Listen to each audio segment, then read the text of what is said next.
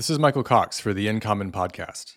In this episode, I spoke with Margot Clarvis, the head of nature-based solutions at Sequest Capital, having recently moved to this position after working for some time at another organization, Earth Security. Sequest Capital is a world-leading carbon asset project developer whose purpose is to transform the lives of communities whose health, well-being, and economic welfare are most at risk from climate change. As you'll hear, Margot and I met when we were both PhD students through a network called the Resilience Alliance, which had a terrific program called the Resilience Alliance Young Scholars, or RAISE, which we were both members of.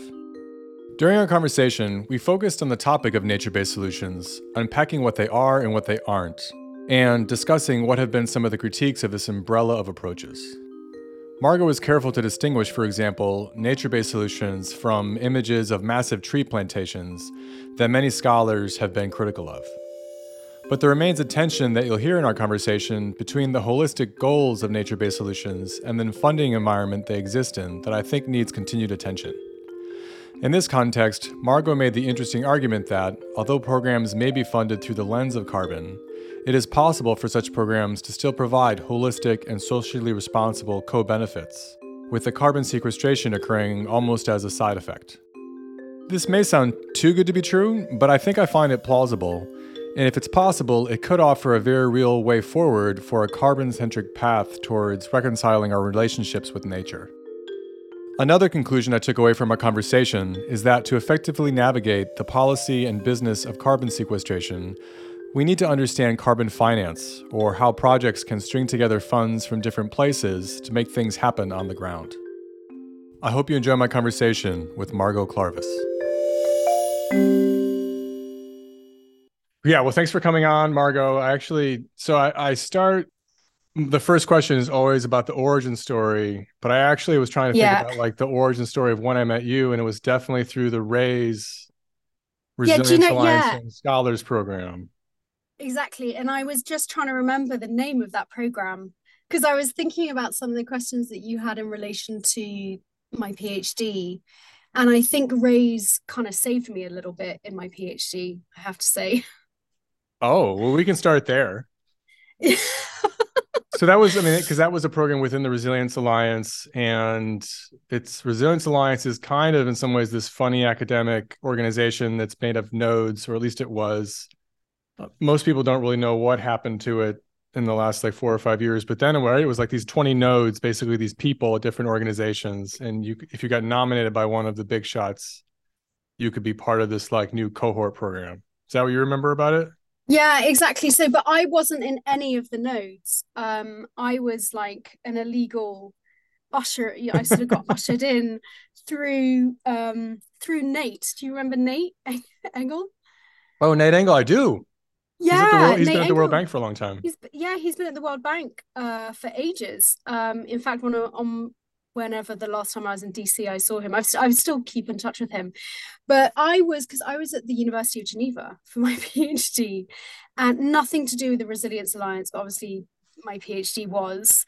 And I'd somehow met Nate at some conference, and we'd really hit it off, and we're looking at really similar areas around adaptive governance and adaptive management in the water sector, and then he was part of that, and somehow got me involved, and I don't know how he got me involved, but but anyway, so I was allowed to be a part of that, and it made such a big difference to my experience of a PhD, because I think I really struggled during that time. I'm really social. I like working in a team. I'd worked before I'd done my master's, and sort of ended up doing the PhD after my master's because I thought I needed to know more and thought a PhD would help me know more. Mm-hmm. And then realized as I went through that, oh my God, this actually just makes me feel like I know less and less and less the deeper I go through this process. So yeah, I think I was sort of in the midst of probably some kind of existential crisis by the time I'd met Nate. And it was just really fantastic to have someone who was sort of working on similar issues, and then to meet all you guys through the RAISE. I mean, what an amazing group that was. Yes. Just a brilliant cast of characters. working for all these like incredible professors who are at the absolute top of the game, but somehow doing this with a lot of, I say, sort of like scientific fervor, but also wanting to have a really good time while they were doing it, Yep. which I think was very appreciated at that moment. Yeah, it was a great. I had in some ways a similar effect on me. It was one of the times when I realized, okay, this is something that I could enjoy doing if it means this. Of course, it doesn't always mean that, right? Afterwards, you have to Yeah. kind of go home and lock yourself in a room and write your dissertation. Yeah. And I mean, that's something that it's interesting to hear you say that, Margot. And this is actually one of the reasons why I was interested in speaking with you, because like within academia, I have continued to kind of struggle with those aspects. I often feel like I would rather work with a team, and some people say like, careful what you wish for, right? Because there's the whole academic freedom thing. But often I feel like I don't want to always have to be my own individual brand. And it's almost like I have Yeah. to whisper that because you're supposed to want that, I guess. Yeah. Right. Well, you're whispering it on a podcast, so Right. So I'm whispering it to everyone who wants to listen. yeah. And I think I think that's sort of what frustrated me a little bit about the academic experience. Was that I think actually and clearly most of the people in that group um, did want to be working with other people and did want to be working in this really collaborative way. And we kind of found a way of doing that. But it feels like, you will know this far better than I, but as you go through your then academic career and move up, and what I saw of the sort of professor class or whatever, was that was not how you were judged and valued. Um, and I've worked in a lot of different situations where I've been torn down in meetings and various things like that, some pretty harsh experiences. Mm-hmm. But I did find academia really tough from just that sort of individualistic um, perspective and this lack of collegiality in a lot of things. And so I found the Rays intellectually like just a fantastic experience. So many really bright people trying to do really interesting things from so many different disciplines. Um, but I also found it just so refreshing in terms of that kind of team spirit and wanting to do really great work together across the world. And Mm-hmm. so I don't know whether it's how many of those people are still working together, but yeah, it was fantastic for me. I think it kept me going at that point. Yeah. Yeah. And it didn't feel like people were competitive. It was a very kind of friendly, welcoming Yeah. environment. Yeah. And people like Nate and Mike Scoon and like all these, and Chanda me, like all these just really fantastic people who Oh, are yeah. obviously like doing incredible work. I just felt everyone was really sort of there to support each other. And I Yep. think academia in general could do with a bit more of that. Yep. Totally. I should mention that Nate was one of the earliest guests on the podcast. I've also kept in Oh, touch was with he? him. Yeah. Yeah, Because I've he's wanted the fantastic. podcast to have, not just talking to academics, but also talk to folks who got a PhD or interface with academia, but are doing something else. Academics Anonymous, recovering academics. That's right. Well, I do take seriously this kind of ivory tower concern that, it's easy to kind of stay in your office and keep on writing without engaging. And if you don't engage, you don't know what you don't know. So it's helpful to Yeah. talk to people who are doing other things. I think it's particularly critical now, when, especially if you're working in any field that interfaces with climate or environment, um, if you're not engaging with what's going on in the ground, if you are staying in the ivory tower, what are you doing your research for? Mm-hmm. It's like we're literally at crisis point. Who knows what's going to happen in the next 10, 20 years? Don't worry, I'm not going to be like incredibly doomsday in this chat, but I think we are at this point that is just so critical in ensuring that it's sort of like all hands on deck, all boots on the ground, to try and like turn the ship around. That I think this need for, whatever it's called now, whether it's action research or whatever it might be, but that research is directly contributing to moving the needle, to getting things changed in project, whatever it might be, but that there's some kind of application that is contributing to that. And I understand that the role of scientific thought and that sort of exploratory side of it, but it does sort of feel, Oh, it's you had to almost like when sigh you're on before that, Margot. no, but I think it's almost that feeling of like, look, when you're on a war footing, everyone's got to focus. Mm-hmm. And I think that's sort of how I feel about it now. I went to an academic conference, my first academic conference in years, earlier this year, and it felt so strange being just being back in that situation where you're listening to sort of what people are thinking about. And it's Mm-hmm. like, that's great, I'm really great you guys are all thinking about this, but we need this to change something or to support someone, or to identify where things need to be done better. Mm-hmm. So I do sort of feel like that there's a place and a space for experimentation, all these kind of things, but I think at the moment we really need to be thinking, how does this really directly apply to just how we mitigate climate change, how do we mitigate nature loss, how do we come up with new solutions, and how do we deal with all of this. So, Margot, you finished your PhD in spite of having some of those existential moments. Can you talk to me about what your steps, and that was at the University of Geneva. Do I have that right? Yeah. What were your next steps after that? And how did, I suppose, your PhD experience inform what you tried to do? Yeah, so all the way through my PhD, I had been working part-time. So that was the other way that I'd kept my sanity. So I carried on working in a small kind of consulting capacity alongside the PhD work. I should also say that it's really different in Europe to the US. I think in the US you have PhD programs. Um, there's more of a sense of being, going through a program, you have teaching. I think it's just a lot more guided, whereas in many universities in Europe, you're much more a sort of paid researcher, that might do a bit of teaching, that is delivering analysis for whatever big project you're essentially being funded by. So it's a bit more, it's less of a program and more a sort of research role.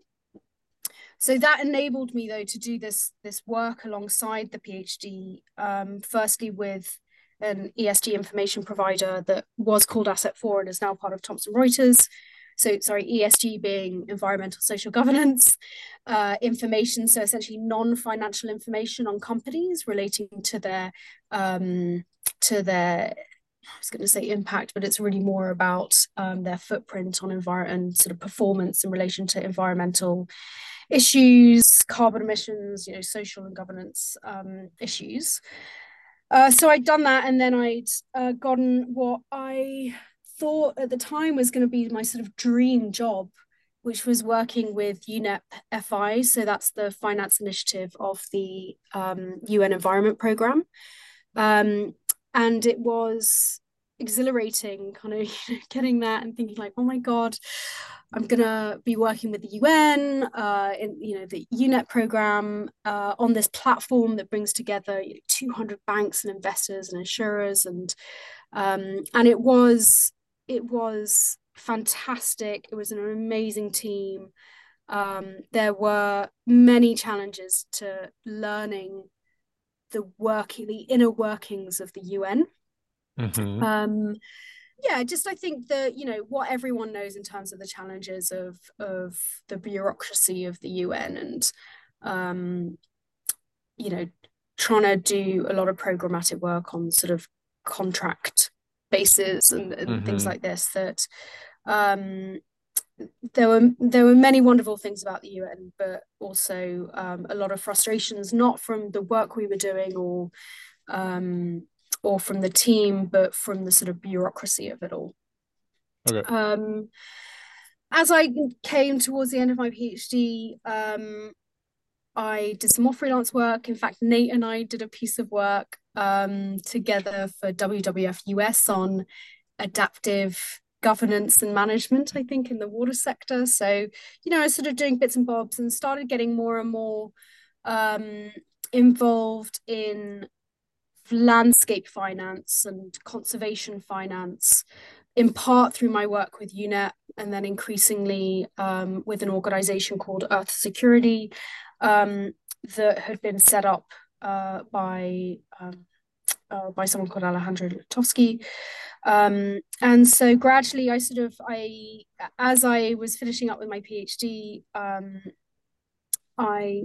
I really transitioned into moving into working with Earth Security. I was still doing a bit of work with the university, helping them develop more training and education on sustainable finance. So really bringing together the Finance Research Institute together with the the environmental sciences department that I was in, so that there could be a sort of more cross fertilization between understanding the sort of the relevances of these two different systems for each other, which was great. And it was really nice to sort of get involved in more in the teaching, but also in trying to sort of break down some of the barriers around that. And so gradually this sort of work morphed into coming on full time with Earth Security, and then I spent the next I guess 6 or 7 years with them. Okay. So Margot, when you use the word finance, which you have several times, how would you like my brain to process it without knowing a lot of what that? Because a lot of folks in the commons field, right? Like we when we hear finance, that's business, that's a whole bunch of other people moving money around. We don't really know what to do with the term necessarily, so we maybe do unfair things with it. What do you do with it? What do I do with it? I mean, I imagine someone's getting paid to change their behavior on the ground, or I think of some kind of like micro lending policy. I think of Interesting. like Yeah. one of a Okay. couple specific types of policies, particularly when you Okay. attach the word landscape to it. Yeah. Yeah. Okay. Interesting. I mean, so essentially, any project, will need to find a source of finance to pay for it to, invest in basic infrastructure and pay people's salaries and so forth. And they will need to have long-term funding streams to be able to continue to pay for that. Really simply, that's all I mean by finance. It's like, how are you paying for Okay. a project to get going, and how do you continue to pay for it over the long term? And essentially then it becomes a question of who is doing that, what are the sources of funding and finance, and who are the what are the different institutions? They may be public, they may be private. And then there are many different instruments, which I won't go into for the purpose of this, but it's not really more complicated than that. Okay. When I talk about landscape finance, when I talk about financing nature-based solutions, we're really talking about what is the normally sort of blend of public and private finance and funding sources that can get these projects off the ground to begin with, get them going, pay for the different phases of development and then implementation. What are the funding streams that help to continue to pay for that? Mm-hmm. And how are they paying that back? Okay. That helps a lot. So there is in science, and I think outside of science, there's this kind of stereotypical problem of a funding agency always wanting to fund like a shiny new thing, a new project. I think you actually also see this in like philanthropy, right? Someone wants to like build a new building, or there needs to be novelty to what's being funded. Yeah. And it's much harder to secure funding for something that's ongoing but important, right? And I mean, some people, I suppose, would say, well, you don't want to have to fund something in perpetuity. You want to be able to transition away from funding a project. Am I right in thinking that longevity is maybe one of the main challenges here? You've mentioned actually already the idea of like securing funding, ongoing funding, right? Yeah, so I think maybe a little bit different in terms of, I mean, for many of the kinds of projects that that I have focused on. The real challenge is not that longevity. Well, it is in part, but let me start with, I mean, the major challenge for many of the types of different projects that I look at, and these could be nature-based solutions. I just was talking to you earlier about the green great infrastructure work that I'd been doing with Conservation International and IUCN earlier this year. A lot of the challenge there is getting the upfront finance that's needed to pay for project development, and initial implementation, so that you can kind of pass what we call this valley of death, essentially, which is for nature-based solutions, it takes a really long time for trees to grow, or even if it's 6 months until you can harvest crops and then get them to market, or to transition practices to then realize revenues from different from various different sources. So this can take a long time. Getting a project ready can take a really long time in terms of working with multiple different communities and different jurisdictions and getting the science right, and all of this takes a huge amount of time before you even make it to implementation, and then you've got to wait a while for nature to do its thing. And then if it's a carbon project, then you've got to go through the certification process, and you've got to get credits issued. So all of this can take, I mean, minimum 2 years. So you've got to convince an investor, someone to front you that money, with saying, that's great, you're not going to see anything from this for another 2 or 3 years. And that's asking people to take a really, really big risk. A lot of the work in this field has been around, like, how do you get over that? How do you have the right sort of like risk structures in place to convince people to get into this more? And a friend of mine said a while ago, it's felt like anyone who's been working in this field of this intersection of sort of nature and climate resilience and an investment has been shouting into the wind for like years and years and years, and now everyone's interested, and it's like you're being sort of overwhelmed by, you're like drowning in the tsunami that's sort of coming back. That's not to say there aren't still a lot of challenges with trying to attract investment. Investment is still, nature is woefully underfunded, but there is at least growing interest by investors and corporates and banks in terms of how they can start providing the finance for nature-based solutions. Why do you think that's been such a change recently? I think everyone's sort of finally hit the panic button in terms of the realization of what's happening with climate, and understanding how the loss of nature and biodiversity is just going to make that so much worse. If not on its own, just potentially be even more dire than climate change alone. So I think there's been a gradual acceptance of the reality that we could be heading into. There are, at the same time, and driven by this realization, there are different there are different processes emerging, like the task force on nature related financial disclosures. So a few years ago, there was the task force on climate related financial disclosure, which included, which basically was starting to require financial institutions to disclose their impacts on climate change, but also how exposed they are to risks from climate change. So this is a game changer in terms, what investors and different financial institutions actually have to, insurance companies, everything, how they need to understand their exposure. and be transparent about their exposure and influence on this issue.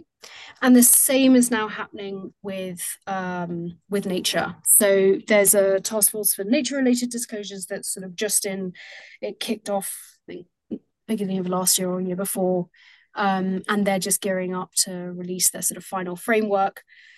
So this again will have, just an enormous impact on companies and financial institutions to understand and be transparent about how exposed they are to these crises, but also what their own, project and portfolio impact is on biodiversity loss, for example. So at the same time, there's other things like the Science-Based Targets Initiative that, again, they've come up with this framework around climate change for how corporates and financial institutions can make adequate commitments to net zero and what those commitments need to look like. And they're doing the same process with science-based targets for nature. So where we've seen, it's sort of climate lead, nature and biodiversity is sort of, coming pretty quickly up the rear in terms of awareness and consciousness, and then, corporate and finance action on how they engage in changing business behavior, and then, investing in solutions as well. Okay. So Margie, you've mentioned this term now, nature-based solutions, a few times. Can you tell me more about what that is? You mentioned in our kind of lead up to this that it's an umbrella term with a bunch of stuff in it, but can you give me some examples of projects that you've been involved in, for example, that go into that category? Yeah, sure. So we're just talking about the protection, conservation, restoration, like sustainable management of ecosystems, terrestrial, coastal, marine. But in a way that the reason why they're solutions is, and I realize I've just done air quotes that no one's going to see. The reason why they're solutions is essentially because it is about how you use conservation and sustainable management and restoration of ecosystems to address societal, community needs and challenges, whether that be climate resilience or economic issues, loss of productivity, and that these solutions should be providing holistic benefits from human well-being, community welfare, boosting ecosystem services, climate resilience, and biodiversity. So it's an umbrella term that really is about the use of conservation and restoration in order to resolve, many of the problems that we'll be really familiar with. And I think one thing that's important to always remember is that I think what you see criticized a lot at the moment in this sort of area is this sense that ecosystem restoration or massive forest replanting and things like this that are actually not nature-based solutions. So you'll hear about the restoration of forests, or probably I know that a lot of carbon projects in the US have been really criticized in this, in terms of, you're kind of talking about improved land management actions that are kind of maximizing carbon storage or the avoidance of carbon. Yep. With detriment to actually ecosystem resilience and climate resilience. And you're actually creating systems that are probably less resilient to climate change. Or in, worst case scenarios, huge tree planting programs or protection programs that are kicking, essentially, not allowing traditional owners of the land onto the land. So I would just be really clear that that is not nature-based solutions. Sort of monoculture forest planting, or just looking at a landscape thinking, we can put a few trees there, that is not nature-based solutions. Nature-based solutions have to be in the context of the challenges that local communities are facing. And they need to resolve for those. At the same time, the mitigation potential of restoring ecosystems is huge, and is a really important piece of that nature-based solutions can deliver, and a really important way that they can pay for themselves as well. In fact, one might argue, in the absence of really any other PES scheme that really works, minus maybe a few examples around watershed protection, there's very few things that will pay for ecosystem restoration in the way that carbon will. And so, the sort of more limited definition of, I guess, nature-based solutions for purely carbon mitigation is natural climate solutions. And there were quite a few papers a few years ago that were suggesting that this could represent like 30% of mitigation need to stay within the 2-degree limit. So, that side of it is really, really critical, but you only get there if you create systems within landscapes that work and build the resilience of the communities that that rely on those landscapes and are the caretakers of those landscapes. Is there a challenge or a tension here, Margot, in this, if I'm hearing right, that a lot of the funds, there's a lot of enthusiasm for carbon sequestration, the climate discourse is really powerful. But as you just said, and that was really helpful, that's leading down some unhelpful paths sometimes to projects that do not have, that crowd out local use and local cultures potential. I mean, to me, that's kind of the worst case, but also that maybe don't have longevity and they don't have additionality, right? That this is not, we're paying for something that we would have gotten anyway, or maybe the trees burned down into. Yeah, so I think in the States, you've seen a lot of questioning around additionality. Mm-hmm. And around permanence. Mm-hmm. So, if we're going to be investing in, if we're going to allow, and I think there's a difference between the generation of carbon credits and whether those credits are used as offsets. Yep. I'd also sort of separate those two things out. Can you tell me why at some point? Yeah. Sorry. Let's park that. Okay. So essentially, you need to show that the carbon, for additionality, you need to show that this project would not have happened if you didn't have carbon finance to pay for it. And that's where I think, and I'm by no means an expert on the market in the States and the projects in the States, but I think that's been a really a challenging one for some of the projects that we've seen in the States, particularly around improved forest management. Secondly, permanence. So if you're going to be investing in biological removals and storage of carbon, so in forests and mangroves and grasslands, in soil, then you need to show that those have a permanence over essentially 100 years. And this, I think, is, we've seen quite a few projects recently, I think in the States, that have had massive fire risks. And in Europe as well, I think in Spain, there was one project that went up in flames this summer.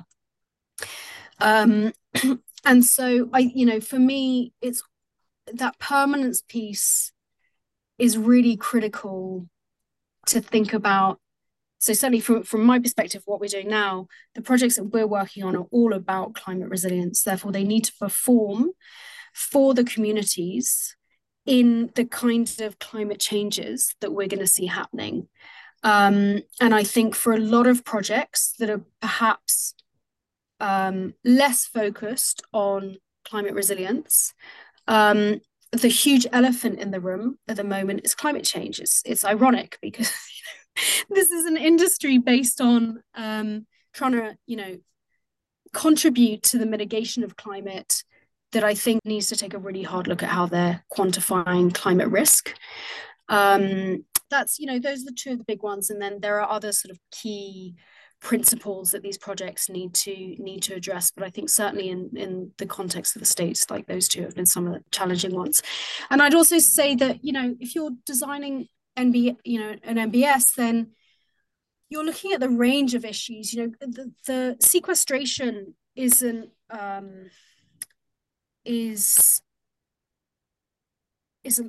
don't want to say a side effect, but it sort of is a side effect of the program in terms of, you're focused on, okay, these areas get flooded, for example, every time the heavy rains are, we need to reforest the hills.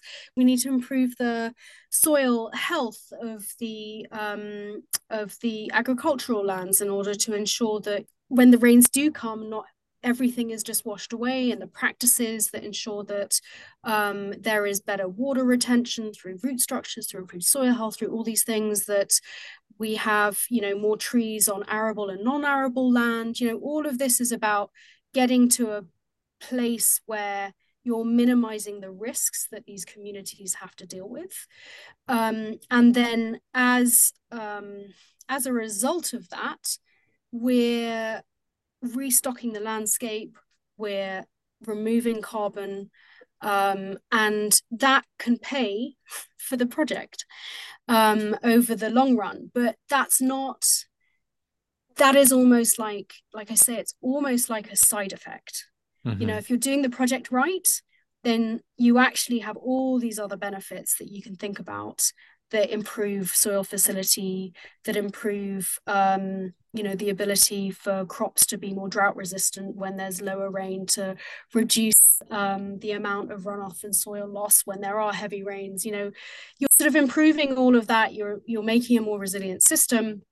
You're addressing people's food security challenges, and then you can use the carbon revenues to invest in that community, to pay for it, to share revenues with that community. You're sort of like a long-term partnership that carbon allows you to finance. Got it. So at this point, I want all the listeners to go to Google and type in, "What if it's a big hoax and we create a better world for nothing?" Have you heard about this cartoon? Because it's fantastic. Yeah, it's the best one. I love The that best one, cartoon. right? I'm at the Wikipedia entry right now. It's by this guy named Joel Pett, and there's the climate summit, and that's someone's just asking that at the conference, Yeah, it's which brilliant. feels like what you're saying a bit. Yeah, It's like, exactly. And I think, my frustration slightly at the moment is that I think quite rightly there's a lot of focus on carbon markets right now, and there's a lot of critiquing of carbon markets right now. And I think that is absolutely fair.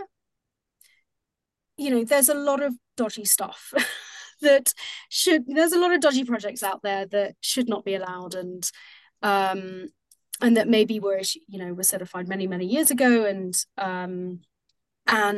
I think it is right that there is more transparency in how these projects work for climate, work for local communities, and work for nature.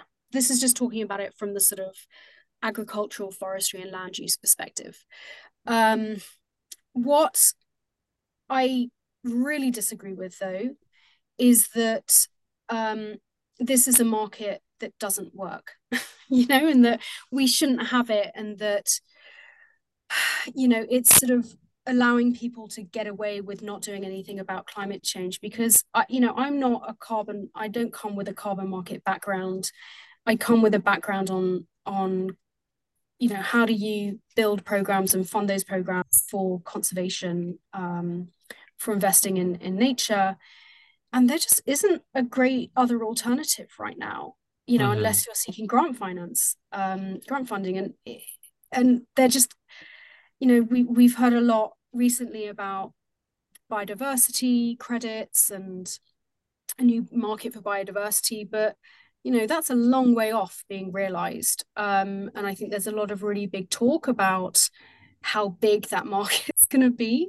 But it's like, we have a market right now that's paying premium prices for conservation projects that can demonstrate incredible outcomes for people, for nature, and for climate.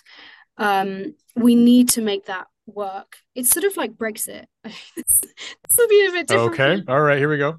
It's no, just in terms of one of my big arguments about not doing Brexit, was that, like, what's the better solution, and why is it not the right solution to understand the challenges of sort of the marriage that you're in, essentially, but make it work. And I think it's the same with Mm-hmm. carbon markets. It's, you know, yes, of course there are challenges. Yes, of course some projects really shouldn't be certified. We need to ensure that communities are getting more from these projects. We need to ensure that, you know, nature is getting more from these projects. But there are some amazing examples, and there are a lot of people working in this area that are doing a really incredible job. Hmm. And what's the better idea? Right. What's the best alternative? Yeah. So two follow-up questions. One is that you mentioned offsets Yeah. as something you had a kind of independent opinion about. Could you talk a bit about that? Yeah, so I mean, I don't want to say too much about it, but essentially, I think we just need to remember that one thing is um, like a verified carbon unit or carbon credit that you generate from a project, which is Mm-hmm. essentially a, you know, 1 ton of CO2 equivalent. And the other thing is how that is used. Carbon credits don't necessarily become carbon offsets. So whatever you may think about offsets, um, that is not the only use of carbon credits, essentially. So it's not just all about companies offsetting or individuals. You know, I think we have to remember that individuals buy these things as well. That it's not just about, you know, offsetting climate emissions, but there's an increasing interest in the purchase of carbon credits not to offset one's own emissions or the organization's emissions. Because right, so what we're talking about is carbon offsets, which are part of carbon market programs, which people they're not automatically part of a carbon market, but they're pretty commonly associated with them, and they're a way for someone to say, well, instead of lowering my emissions, I'm going to purchase an offset, and the value of that offset needs to come from some sequestration activities happening somewhere else. Are you saying, Margot, that like the carbon credits, that carbon offsets are not the only conservation funding mechanism that can come out of carbon markets? So I think I'm saying that, I mean, there are different markets. There's the sort of, you know, there's the mandatory compliance markets that we're seeing more and more of. Yeah. And then there's the voluntary market, Mm-hmm. where, you know, if you're booking a flight, you'll probably get a little pop-up saying, do you want to offset your flight? And then you can, you know, purchase some credits to do that offset. Mm-hmm. And it'll probably direct you to some tree planting program in Africa or in Latin America. And so there's that. But there are, and corporates and investors can also get involved in the voluntary market. Mm-hmm. But increasingly, we're sort of seeing, you know, there is also interest in purchasing credits or investing in credits not to offset one's own or the organization's emissions as well. And I think as the crisis that we're kind of careering into gets more intense, particularly in Europe, which I think has sort of felt fairly sheltered from climate impacts, and I think this summer really changed things.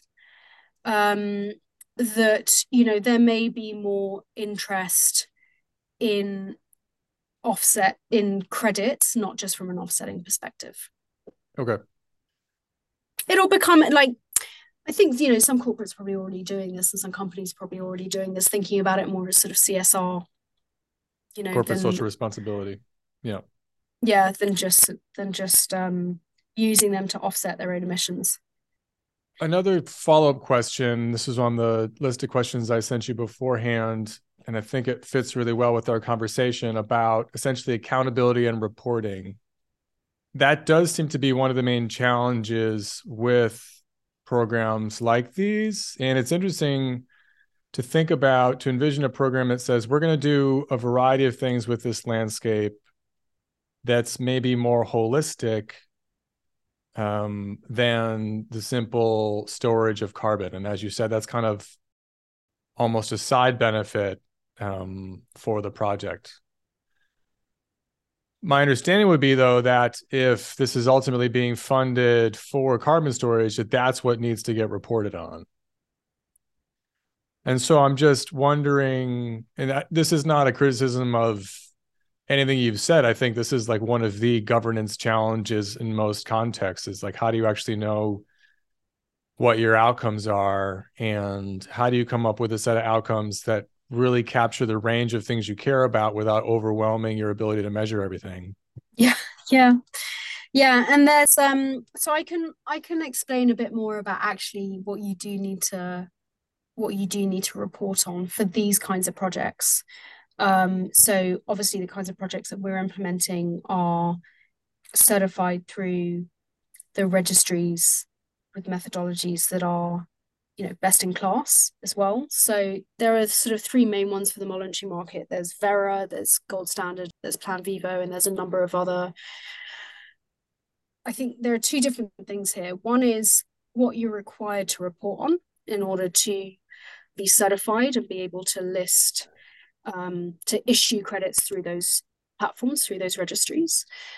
But then there is another issue around, sort of what's going on in the markets at the moment with an increasing focus on integrity. Remind me to go into that a bit later, which I think comes to your point around how do we raise the bar to the standard that it needs to be, but without making it so difficult for everyone and so expensive Mm-hmm. that a lot of, particularly smaller players who might be doing incredible projects no longer have a route to be able to pay for these kinds of projects, through these standards as well. So I think, so just to take the first bit, there are certification programs that you need to go through in order to ensure that you can list the credits that are eventually generated, on those registries. That is like the seal of approval that these are, quality and real emissions reductions or removals. For me, it's sort of, like three things are really important here. One is that for those processes, you need to obviously, designing your program, so that you can generate carbon reductions. You need to design it so that you can pay the whole program, to begin with. There is obviously a lot of rigor in the methodologies for, how to account for that carbon, how to assess it, what you're going to be avoiding, what you're going to be removing. But there's also, a lot in terms of what is required, to demonstrate if you want to get an additional label to that might be around positive impacts for climate, community, and biodiversity, for example. So there's like Borough has a CCB label. They have a label that requires you to account for the SDG impacts, where you have to have metrics, in terms of increased incomes, for example, of communities, or improvements to what kind of infrastructure investments you're doing, what kind of livelihood benefits there are. So there's a lot of reporting on the sort of co-benefits of these projects that are already kind of locked up in the process. And especially if you're going for these labels that show that you're doing a project that has these massive co-benefits for communities, nature, and climate resilience. So I think that's sort of there. I think what's really important for me, there's sort of three things that are really important are, how do you design these programs for sort of long-term prosperity in the face of climate resilience? How do you work with communities, so that you're investing in communities? You're not just sort of seeing them as like beneficiaries of a project, that this is a governance, this is sort of core to the governance piece as well. How are you partnering communities, not kind of creating beneficiaries of a project? That is the most important thing. Like, I think you're absolutely right, Margot, that's the crux of a lot of this, is how do we avoid kind of over instrumentalizing a community in a local system as just another, ledger on a spreadsheet somewhere. Yeah. And I think the challenge Yeah. is a lot of our lives are pretty instrumentalized, right? There's a lack of intrinsic value, I think, in lots of places in large scale bureaucratic life. How do we do that? Because I totally agree with you. Yeah, I mean, it just takes a lot of work. So basically, I mean, fair enough. Sometimes I do think, I will say, sometimes I think people want like some big answer. And it's actually like, you know what? You kind of have to roll up your sleeves and work really hard. And I don't know what else to tell you if you want to have a good outcome. And it's like, that's unsatisfying in some ways, but also correct sometimes. um, yeah, I mean, this require, so the program that we're piloting now in Malawi um, is, working with our chief scientist in for the organization, but he's based in Malawi, and he's been researching and working and designing, these conservation agriculture systems and natural regeneration systems for like 30 years in southern Africa. And it takes that kind of it doesn't take necessarily 30 years of experience to do this right every time, but it does take an understanding of the nuance for what works. In our case, we're working primarily with smallholder farmers and communities at the very bottom of the pyramid in Malawi and other countries where we're piloting at the moment. In other countries, next year we may be looking at herding communities, more in other areas that'll be a different sort of makeup in terms of the different agroecologies, but it requires an understanding of what works, what are the challenges, what are the investments needed, what are the incentives needed, um, how what how do you communicate the benefits of these programs, um, how do you understand the broad range of incentives that are needed to get through decades um, of common practice. That in the case of Malawi, many of the practices that we're trying to shift were introduced by British colonialists who Mm. came in and introduced these absolute bonkers practice for the landscape, and ridge tilling and all these things that have desperately awful consequences for what the landscape has become. And so, yeah, it just requires a lot of careful consideration, a lot of engagement with the community, a lot of working out what's going to work for them. And I mean, you've got to start there, you know? Yeah. I mean, how much do you also think I've heard this phrase a couple of times in the last few years, like personnel is policy, right? Like getting the right people in the room that have some of the values internalized to do Yeah. the really hard work. Yeah. Does I that think resonate it's with you at all? that does resonate. And I think it's also, I think leadership's incredibly important. Mm-hmm. We're also really lucky, I'm feel incredibly fortunate at the moment to be working with not only Trent, who I'm working with in Malawi, who, like I say, he's got more than 30 years experience in these systems, but also our CEO who worked with the World Bank for like 25 years and has done all sorts of different things. And I think both of them, what they bring to this is they understand why projects and why development intentions have failed. And they've seen it and they've experienced that. And I think we mustn't forget that there's been an awful lot of projects that have gone into these places and with the best intentions have very often with sort of short-term funding for say 2 years 3 years tried to change systems, and then as soon as the project leaves it fails. And I think that again is just something that's really important. That's what carbon finance can bring. We've got to be designing programs for that will be issuing credits for 20, 30 years. And we've got to show that those systems are going to stick and there will be permanence for far longer. We're there for the long term. We're there to build prosperity, to build shared prosperity with communities.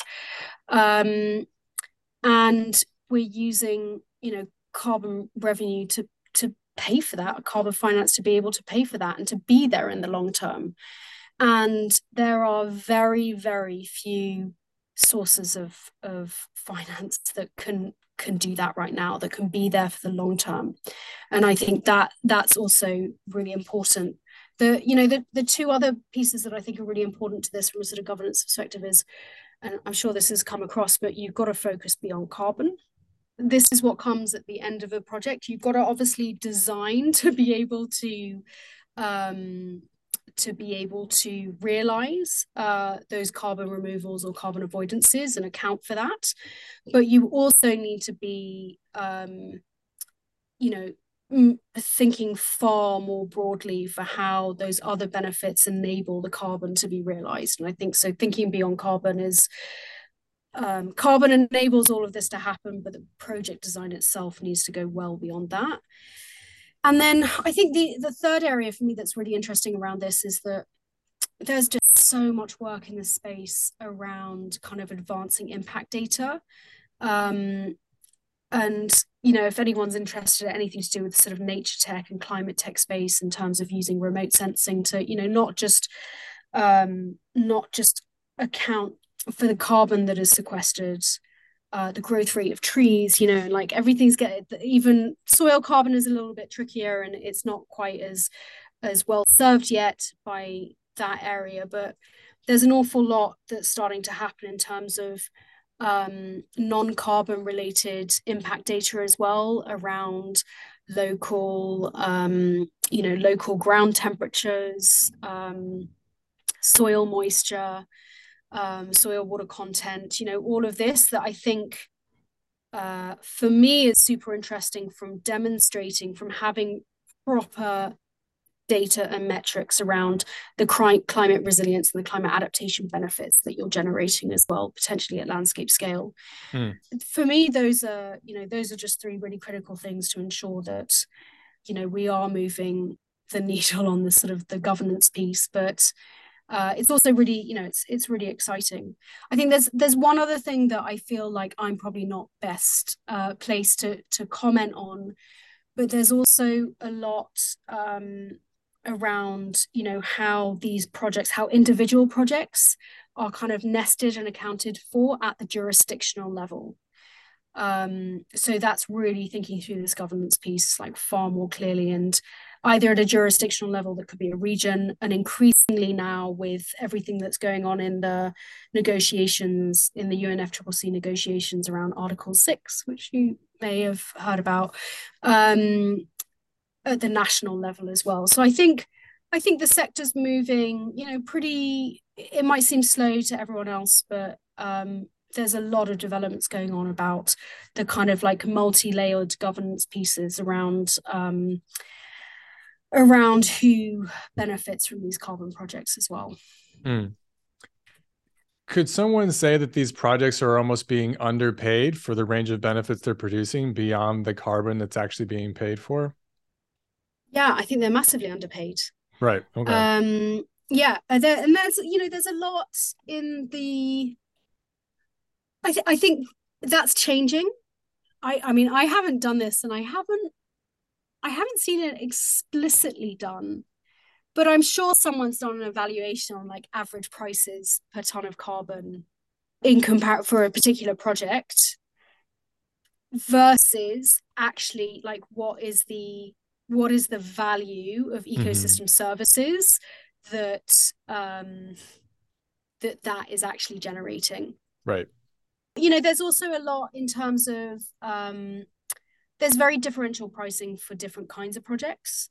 So blue carbons, for example, tends to be, you know, way higher than other projects, and that in large part is because it's a very enigmatic, you know, coastal ecosystem.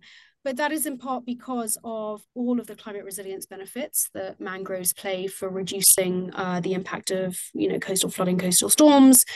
The you know, the clear linkage between local fish populations and spawning grounds, and therefore incomes of local fishermen, and you know, various other different social benefits. So I think there's some ecosystems for some types of carbon for certain ecosystems that is better recognized than for others. That's really interesting. Okay, Margot, can we talk about your transition from, is it Earth Security to Sequest Capital? So this is something that just happened recently for you. Yes. Yeah. So I worked in London for about 6 7 years, 6 years, I think, with Earth Security, and it was fantastic. We, did a lot of really wonderful. It was very varied in terms of on the one hand, I had a sort of portfolio of work that was related to direct sort of consulting and advisory services to corporates and financial institutions around really sort of impact strategies that better matched the community and sort of country conditions. Um, there was a lot of sort of more research, like sort of thought leadership work. So, for example, a few years ago, this was on mangroves as a nature-based solution, kind of, what's the business case for investing with them in mangroves.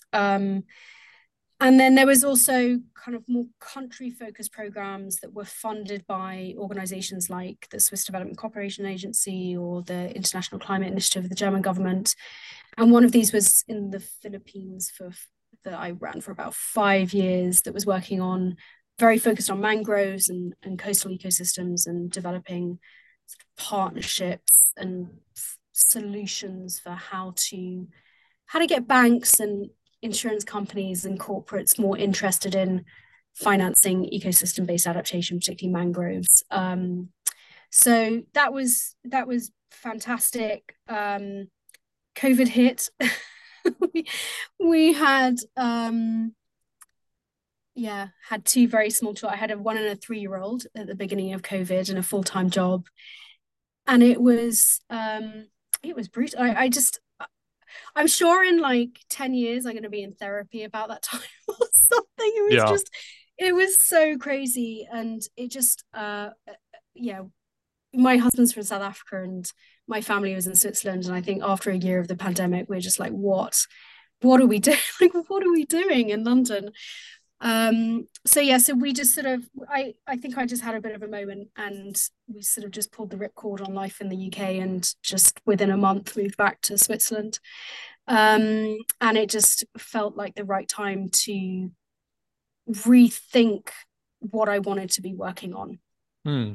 And I loved all the sort of like the industry strategic, all of that. It was incredibly intellectually satisfying. But the work that I really love doing is just getting stuff done, getting stuff done on the ground. And I think you can probably tell, I sort of feel like we're at a moment where, we've just got to do everything we can to turn the ship around. And it just increasingly for me felt like I wanted to be working more with projects on the ground. And there are a lot of people that I was very keen on working with. So I had this year essentially of working with Conservation International and IOM, the International Organization for Migration, and AXA Climate and IUCN, just a range of different organizations looking more at more in the nitty gritty of different types of MBS, different program development, looking at it from different angles. And it just so happened that one of my clients was the Clean Cooking Alliance, that I was developing their approach to how to think about clean cooking in a much more integral way as a sort of foundational practice to supporting nature-based solutions, sort of removing a core and fundamental like driver of landscape degradation as part of nature-based solutions more broadly. And it was through that I had the great fortune to meet Sequest Capital, who is primarily a clean cooking company, really focused on enabling the transition of women from these incredibly harmful practices that is traditional 3-stone fire cooking, but more as a transformation to sort of free up their time, free up their health, so that we can work with them on restocking the landscape, on this sort of landscape restoration piece. they've really focused on clean cooking the last 10 years or so, 12, 13 years, and now are starting to build out this portfolio of work that works with the same communities, uses clean cooking as a foundation, but starts to build a more integrated program around restoration of community forests, of woodlots, all these things that are sort of once you've taken the pressure off the local forests and woodlands, then you can start to think about, okay, how do we restock the landscape? How do we work with farmers who are primarily women? I think we always forget this. How do you work with farmers to then shift their agricultural practices, improve their food security, improve their yields, restock arable land as well with trees that are essentially regenerating every year and being cut every year. So yeah, it was really fortunate that I just happened to meet them while doing this work for the Clean Cooking Alliance, and then just right place, right time. So the projects you're involved in, Margot, it sounds similar in some ways to these carbon nature-based solution projects where in some sense there's this technical aspect of, okay, we want to sequester carbon, but there's a lot of other stuff happening that we care about. And it sounds similar to me in that there's this technical intervention of these stoves, but really we care about kind of everything around it as well, which I think the modern intuition is that you need to, right? If you're going to be thinking about what women are doing and whether they're going to adopt a technology or not, you need to be thinking about traditional gender roles in lots of places, one presumes, and gender inequalities and all that. So yeah, it's, it's good to hear that you're all thinking about taking all of that on board. I mean, that is essentially at the heart of Sequest. The transformation of women's lives is really the kind of fundamental driver, and I think, and this is, I was mentioning Ken earlier, and this is really, through the witnessing of years and years and years and years of development programs that haven't taken that into account as deeply as they should have done. And that if you don't free up women's time, if you don't remove the drudgery, if you don't restore their health, these are the people who in many parts of the world are the caretakers of the farms, of the gardens, of the woodlots, of the community woodlands. So it's been quite amazing, just to come into an organization that sort of has that at the heart of it and that understands that. And then of course, when we're moving into these more, land-based projects, then obviously, we need to be very sensitive to, most of the time it's the women doing all the work, but it's the men who have an agreement, who have that sort of informal tenure perhaps. So, there's a lot of dynamics in terms of community agreements and, as we think about the kind of how do we do revenue sharing effectively to really keep that gender lens sort of front and center in terms of how do we do this so that it reaps as comprehensive benefits for the communities and the women that are the bedrock of those communities. And I think, that's something that we take very seriously and that we spend a lot of time thinking about. Thanks for listening, everyone. As always, you can find more episodes as well as entries on our blog on our website, incommonpodcast.org. The In Common Podcast is the official podcast of the International Association for the Study of the Commons, or IASC.